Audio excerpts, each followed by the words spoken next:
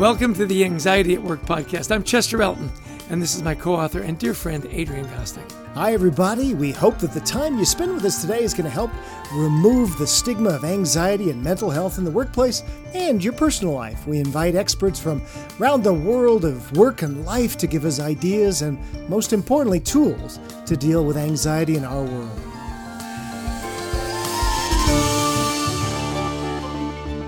You know, in every life you need a guide. And we are so fortunate to have our sponsor, Life Guides.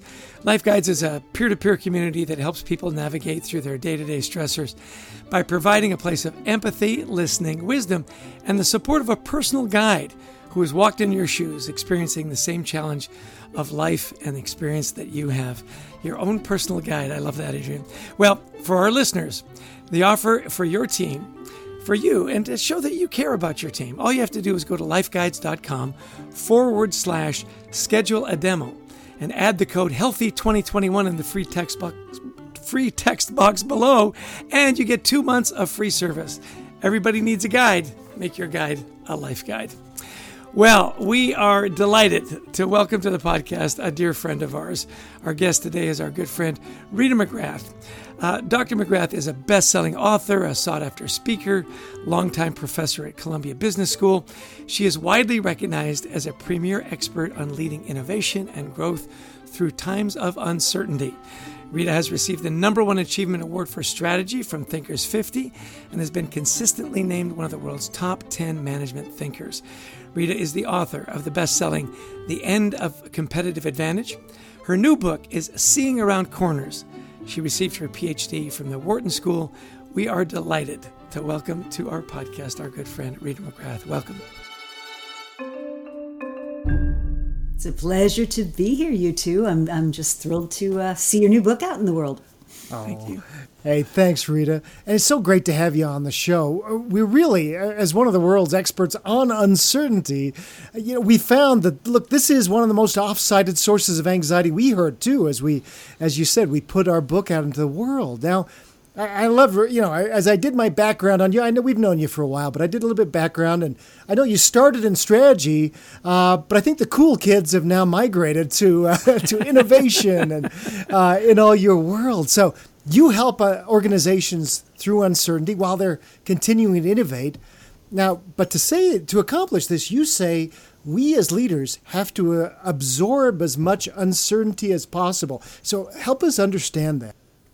Yeah, so what that means is, as a leader, you're organizationally and hierarchically better off than the people reporting to you to take on the burden of possibly being wrong, to take on the burden of possibly not having all the answers. Because if you ask the people below you to take on that burden, they'll just freeze. They'll freeze in the headlights, and you'll get back these totally dysfunctional responses. So let me give an example.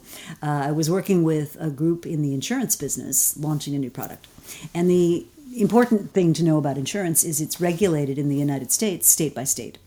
And so how big your geographic footprint can be when you launch is completely determined by how many state regulators have said, green light, you can market in our state. And so I'm having this conversation that I'm observing between the project manager and the operations guy who's responsible for making this all happen. And the project manager is basically saying, are you ready? Are you ready? And the operations guy is, well, I'm not sure. I don't know. I think we're all right. And, given, and just waffling, like we're not getting anywhere. Like we're not getting a yes, we're not getting a no, we're getting no information whatsoever, which is what happens if you force people into high anxiety situations. So my colleague and I pulled the project manager aside and we said, look, you're asking him an impossible question. And he said, why? I said, because the big uncertainty here is we don't know how many states. So you've got to put a stake in the ground, say what you think the number of states is, and then ask him, is he ready? And so he said, all right, well, I'm not getting anywhere as it is. Maybe I'll give it a try. So he goes back and he says to the head of operations, well, say I told you to be ready for 15 states. Could you do that? And the guy was like, oh, absolutely, 15. We've even got a little spare capacity. I could move it. I mean, it was total clarity. Now, why I think that matters so much is not a single fact changed during that entire interchange. All that happened was the senior-most person who was best able to bear the possible downside of something going wrong absorbed that uncertainty. He said, assume 15. So let's say it was 25 and the guy wasn't ready.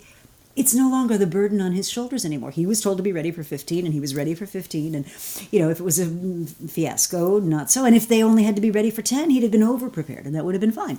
So it makes it a no-lose proposition for the people working for you. I love the no-lose proposition.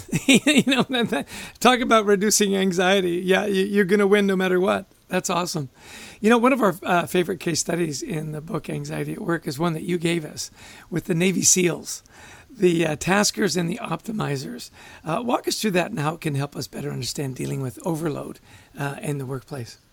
Yeah, so one of the things the Navy SEALs are famous for are these hazing rituals. They call it Hell Week. And these guys are just put through physical torture, and they don't get to sleep, and it's uncomfortable. And what they're really testing for is this commitment to teamwork, this presence of mind under pressure, the ability to cope with real horrible physical and emotional demands.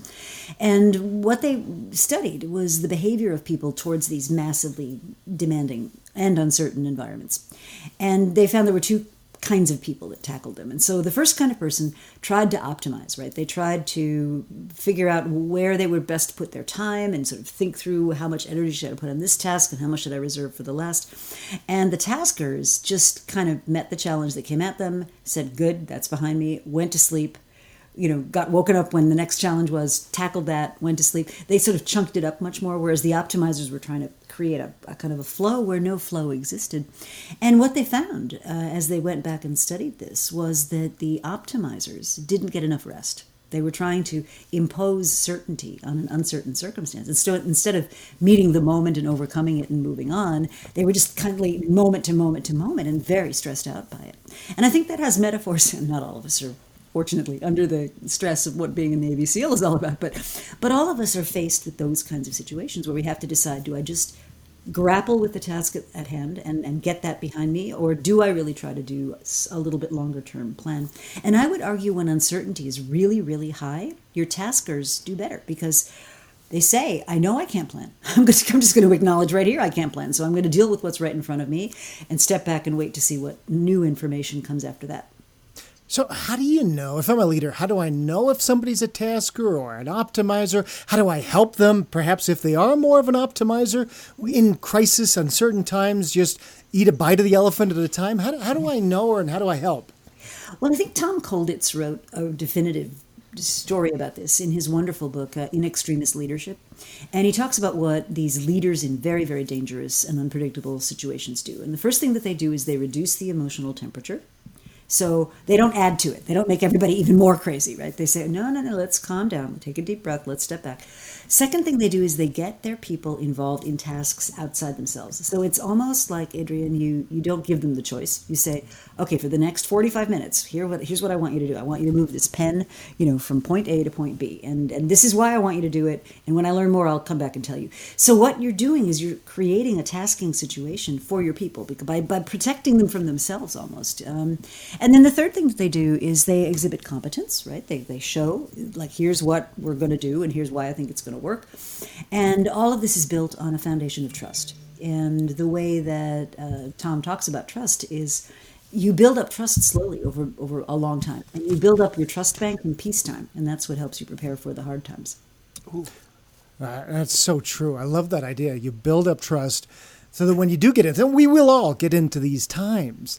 So another thing you talked to us about was this idea of prioritizing. I love the metaphor you used of sort of boxes on a truck, which I've since used. But help us understand how to apply this, and tell us about that story of the visiting professor too when you were at Wharton.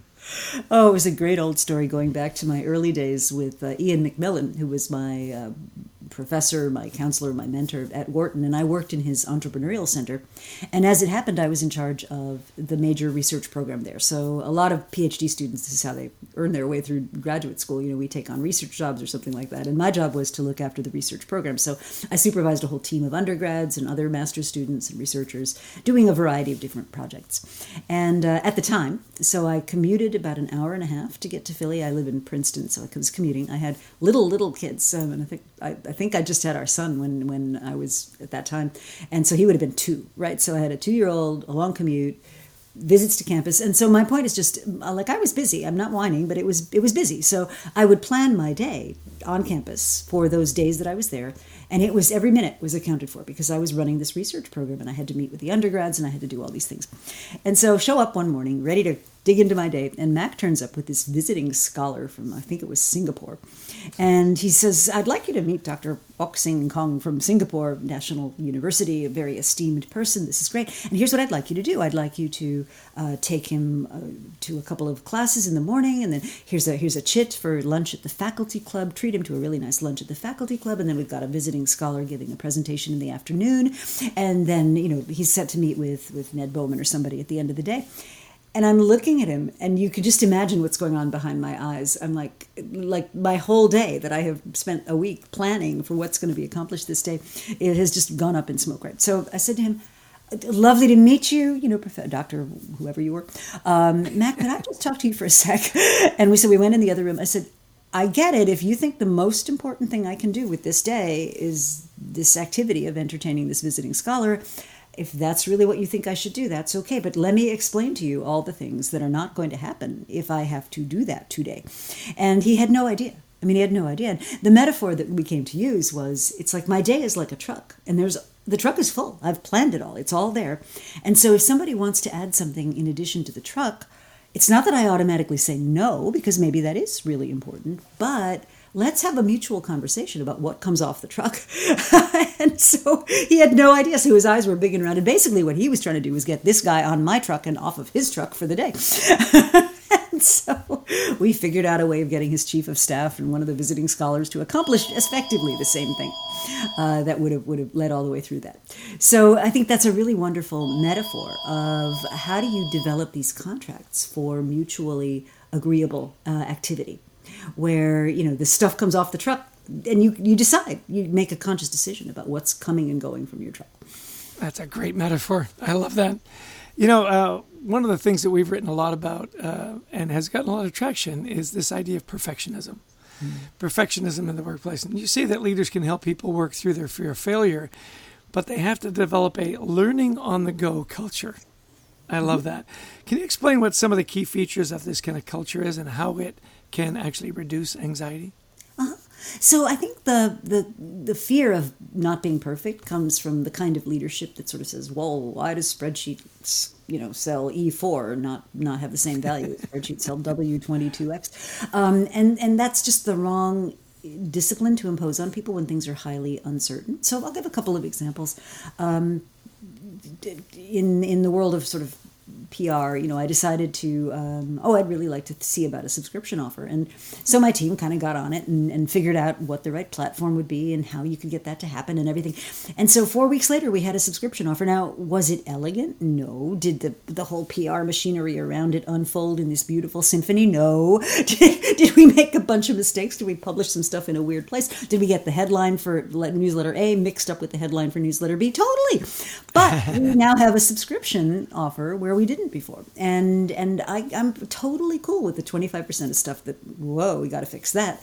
But the 75% of let's get this in the world happened. And I think that's where you need to have your bias for.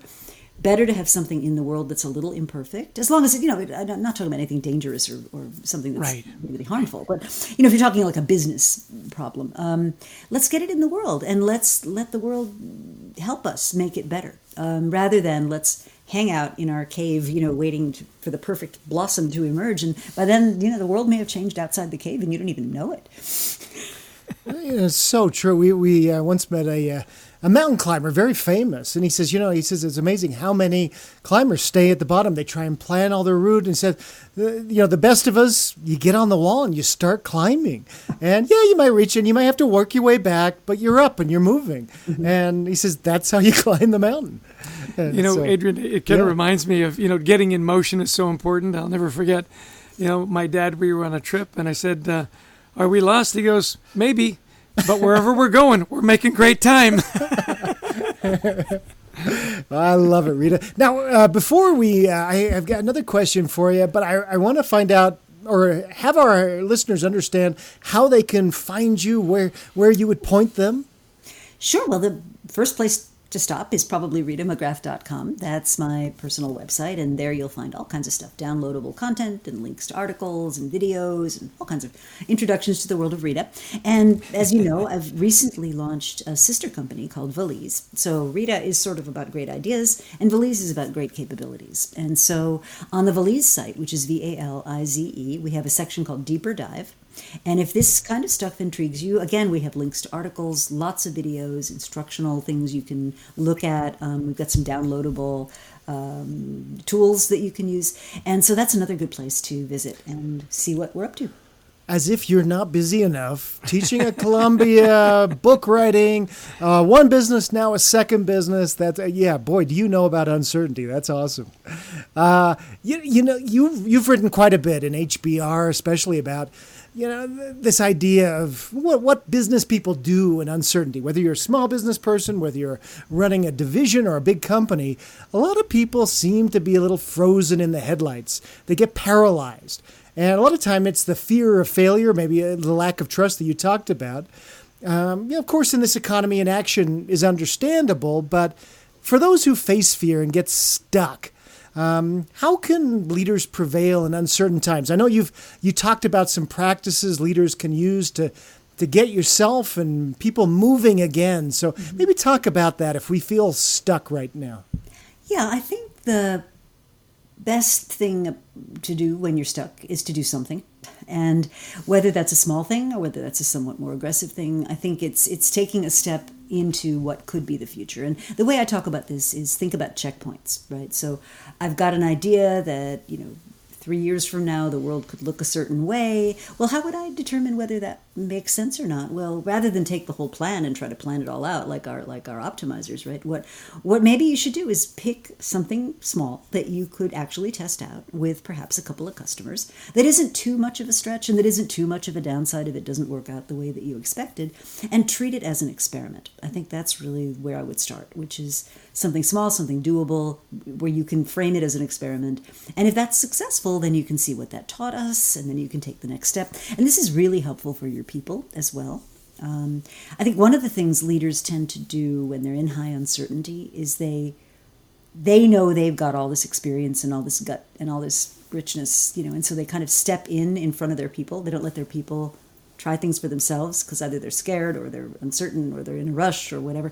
And that just undercuts the capability building process. So what you really need to be thinking about is, how do I frame the situation so the downside is protected and so that people directionally know where they want to go, but where I can let them have the actual experience of rising to this challenge and overcoming it rather than shortcutting it and doing it for them. Excellent. It is so interesting just getting in motion, right? A small task. It's an experiment. Let's get moving. Yeah. I think one of the tough things that happens around uncertainty is letting go of past mistakes and trying to envision that better future. Isn't it human nature to dwell on those mistakes and hesitate on envisioning the future?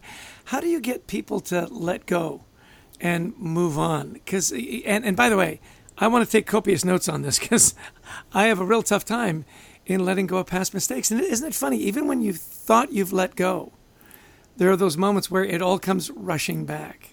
Yes. So coach me up, Doctor. Oh, sure. So it's a bit like the old joke about, how many Southerners does it take to change a light bulb, right? And how many does it take? Well, it takes about 20. It takes 1 to change the light bulb and 19 to talk about how good the old one was. Which is not meant to be dismissive of Southerners at all, yeah. But it's sort of this hunger for nostalgic, this reliance on the past. I think the first thing you want to think about is a concept I call forward-only thinking, which is, if I were to stop the world today and somebody else were to take over my body, and I were just an observer for the next half day, what would they do if they came into this whole situation fresh and had to make decisions based on where I am right now? What would they do differently? So that's one that I can recommend. And it's forward-only thinking. It's the past can be lovely memories, but it's the past. Sometimes a symbol can help. So a symbolic shift, a symbolic burial. So at a corporate level, I had a client whose company was the product of a merger of 3 different companies, and they had never gelled. let's say they were yellow, red, and blue, right? And you'd have conversations about the blue people would say, ugh, well, of course they said that. She's yellow. You know how that goes. And so there's a new CEO comes in and he's like, wait, this merger happened 10 years ago and you people are still in each other's throats. So he said, all right, we got to break this, right? And I'm going to do something symbolic to break it. And what he did was he sent out a note on a Friday. And he said, okay, anything that anybody has in the office, I don't care if it's tchotchkes, yugas, awards, employee of the month, anything you want from the previous entities that we were created from, you take it home. Because if it is here over the weekend, it is going to disappear.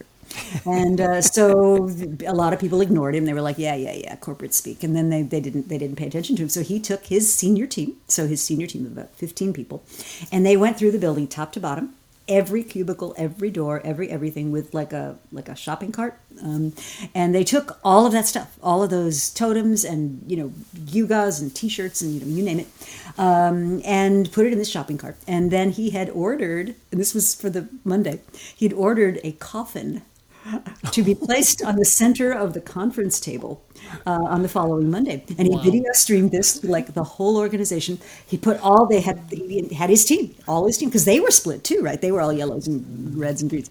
And so he had his team each put, the items from the previous administration inside the coffin, and he gave them each a hammer and a nail, and they literally had to nail the coffin shut. And it got wheeled out of the conference room, and he was like, okay, that's that new day. Now we start.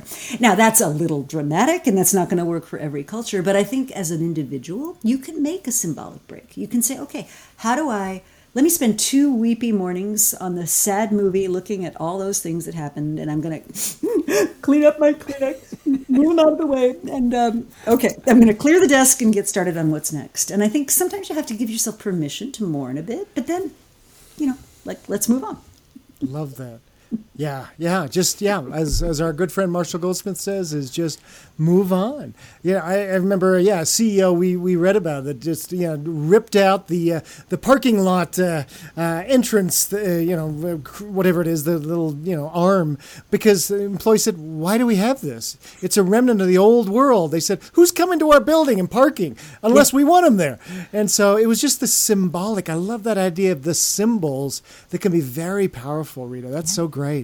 So can I give you another one that I absolutely love it. Absolutely. So and it shows how these things hang around, right, long after they're no longer appropriate. So one of my clients is Goldman Sachs, and they just moved to this brand spanking new gorgeous building. But of course, the new building came after 9/11. And once we had 9/11, you had guards on the floors of every building, had to be signed in. So anybody who was actually in the building was okay. They'd already been screened, and anybody suspicious had been stopped. But for the previous 80 years, Goldman Sachs had this policy that all the restrooms had entrance keys, right? And so if you were a visitor to Goldman Sachs and you happened to be a lady, you would have to go get the code to the ladies' room from whoever had it in the steno pool or whatever to let yourself in. And so their head of operations, who's this absolutely brilliant guy, says to me, so we were about to install these key codes in all the laboratories, in the new building, and I stopped them and said, hang on. We now have full-on security, like at the ground floor. Nobody who's on any of our customer-facing floors is going to need. Why are we doing this? It's just beautiful. We always did it that way. We always had key codes to get into the bathroom. Right. And I'm sure the guy said, it's just another level of security that is completely unnecessary. Exactly. But I thought, it's such a day-to-day illustration of how these things just stick with you if you don't actually think about them. If you don't push that, which is kind of probably the last question I want to ask is a question we're getting asked a lot, and I'd love your thinking on the future of work. If you have your crystal ball, which actually people pay you to have a crystal ball, is 5-10 years out. What's the tale from this pandemic? What's the tale from kind of remote work, everything that's going on? What are you seeing right now that you're advising your clients to say, be aware of this, this, and this, because this is what the future of work looks like? Yeah, well, I think this is one of those great scenarios where prediction is going to serve you less well than preparedness. And I think what I tend to do is take 2 or 3 or 4 scenarios and then see which ones are sending me stronger signals as more information comes in. So there's one really strong signal, which is echoed in the popular imagination. The office is done. It's sweatpants forever. And right. So that's one camp. And then there's another camp that's like, oh, no. It's butts in seats, right? And we need to get back to corporate culture. And that's what we need to have. And then there's this weird amalgam of stuff in the middle, which is maybe a little in in the office, maybe a little at home, maybe this, maybe that. And I think what's probably going to emerge from those is some mishmash none of us have ever thought of. So all those butts in seats CEOs, yeah, that'll be great until they lose the top 12 people they just spent millions of dollars recruiting last year because they're like, I'm going to commute and sit in an office all day with headphones on to do coding? I don't think so. Thank you very much. And so I don't think that policy is going to survive first crash with reality. And I don't think the people that are like, ooh, we're all going to be remote because there's a lot that we've lost by being remote. So I think we're going to get a lot smarter. I think the things you can count on is whatever comes next, we're going to have to be much more deliberate about it than we were when we could just count on everybody blundering into the office at the same time. And that applies whether it's hybrid, whether it's wholly in person, whether it's partly in person. We're going to have to think about that, and a lot of companies in the recession, let's not forget that, in the pandemic, a lot of companies in the pandemic have hired people who physically cannot be commuters to the office. So they have already, without anybody really making a big policy about it, they've made a commitment to a remote workforce at some level. And so I think there's you can really predict the companies that are going to do well are the ones that are being thoughtful about it. Now, if you're going to be a butts in seat, 7 hours, 7 days a week kind of place, then I think if that's the kind of person you want to attract, be honest about it, be upfront. There may be people to whom that is very attractive. Fast track, get ahead, heads down, you're cheek by jowl with the decision makers, adrenaline going 12 hours a day. If that's what you want, this is the place you should work. If you're kind of a work-life balance, I'd like to take a walk and listen to the birds on the lunch hour, not the place for you. And I think that's a perfectly legitimate choice, but I'd prefer people make it explicitly than that they just kind of blunder around assuming everybody knows what's going on when they don't. Ah, clarity. You got to love it. I mean, we shouldn't be having to teach this concept, but you're exactly right. We do, because so many of us get so busy and we forget these, as we say, it's common sense, uncommonly practiced. So, thank you, Rita, for your such valuable work on uncertainty and innovation. If any of our listeners haven't checked out one of Rita's books, please pick them up. They are a treasure trove. This has been such a great discussion, Rita. Now, if you had to summarize a couple of ideas you'd like people to take away from our conversation today, what would you say? So the first is that we're in uncertainty and you can't opt out. Sorry, no, not a choice. Everybody's in the same boat.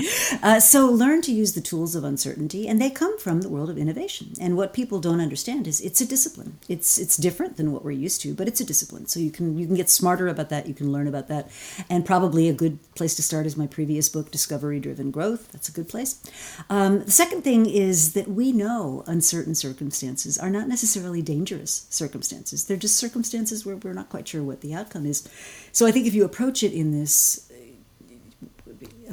episodic way, like in small bites, rather than trying to eat it all off at once, like our taskers, I think that'll be a much more productive way to approach it than trying to sort of absorb it all yourself and think about what the grand solution is.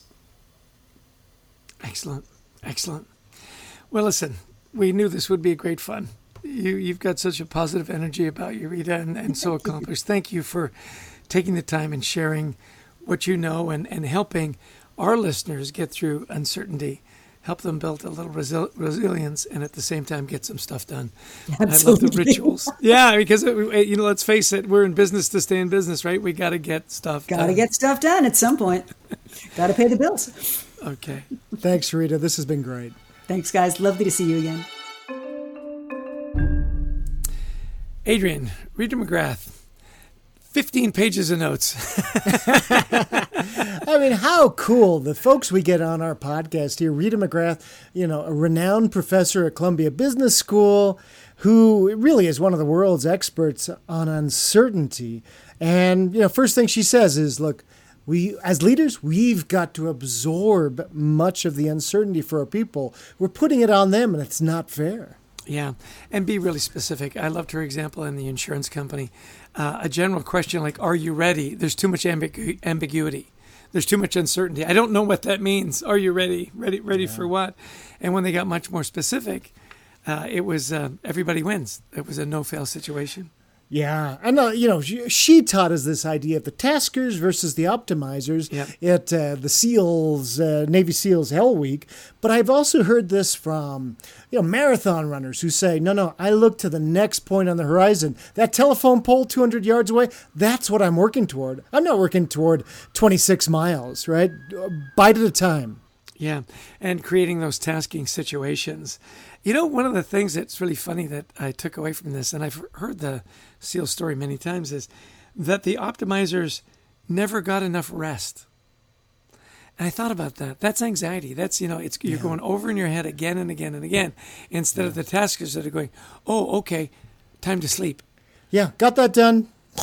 Yeah, exactly. Time to sleep. Yeah.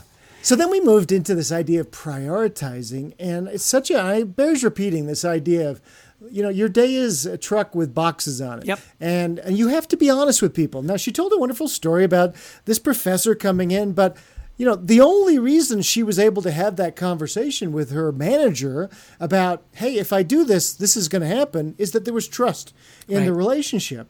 And so I loved what she said is you build trust up before the crisis hits. Yeah. And then small and doable tasks. I love that. Just get started. You were saying get on the wall. I'll tell you the thing that I loved right at the end was that forward-only thinking in allowing to let go from the past, and then those symbolic gestures. The coffin. Are you kidding? How great is that? Everybody comes to work, and then they nail the coffin shut. Yeah. It just, like she said, that doesn't work for everybody. That would totally work for me. Yeah. I would love that.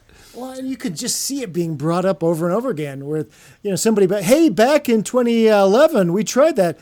Ted, do you not remember the coffin? Yeah. You could just see that being brought up. So I love that idea.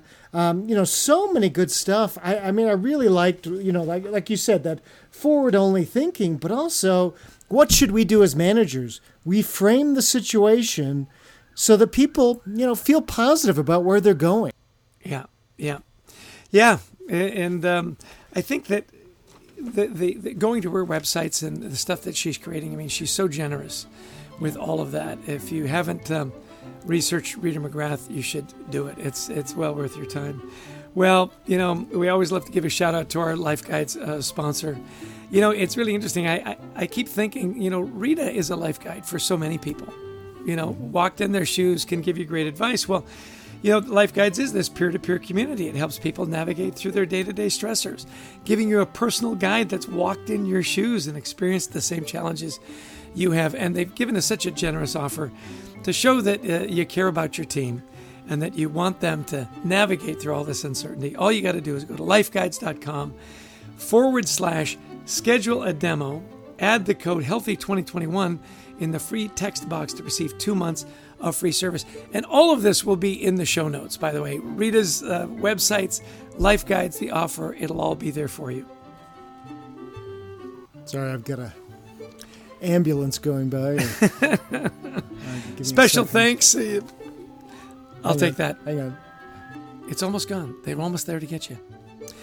Well, we want to give a special thanks to everybody who puts this show together, especially Brent Klein, our wonderful producer, Christy Lawrence, who finds all these amazing guests, and especially for all of you who have listened in. If you like the podcast, please share it. We'd also love you to join our online community, WeThriveTogether.global, where we're creating a safe place to talk about anxiety and mental health in the workplace. Well, we'll see you again in about a week with any kind of luck. Adrian, close us out.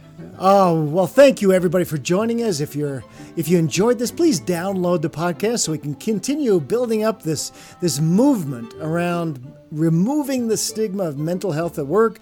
We encourage you to check out our new book, Anxiety at Work, and thank you, everybody. We wish you the best of mental health this week. Take care and be well.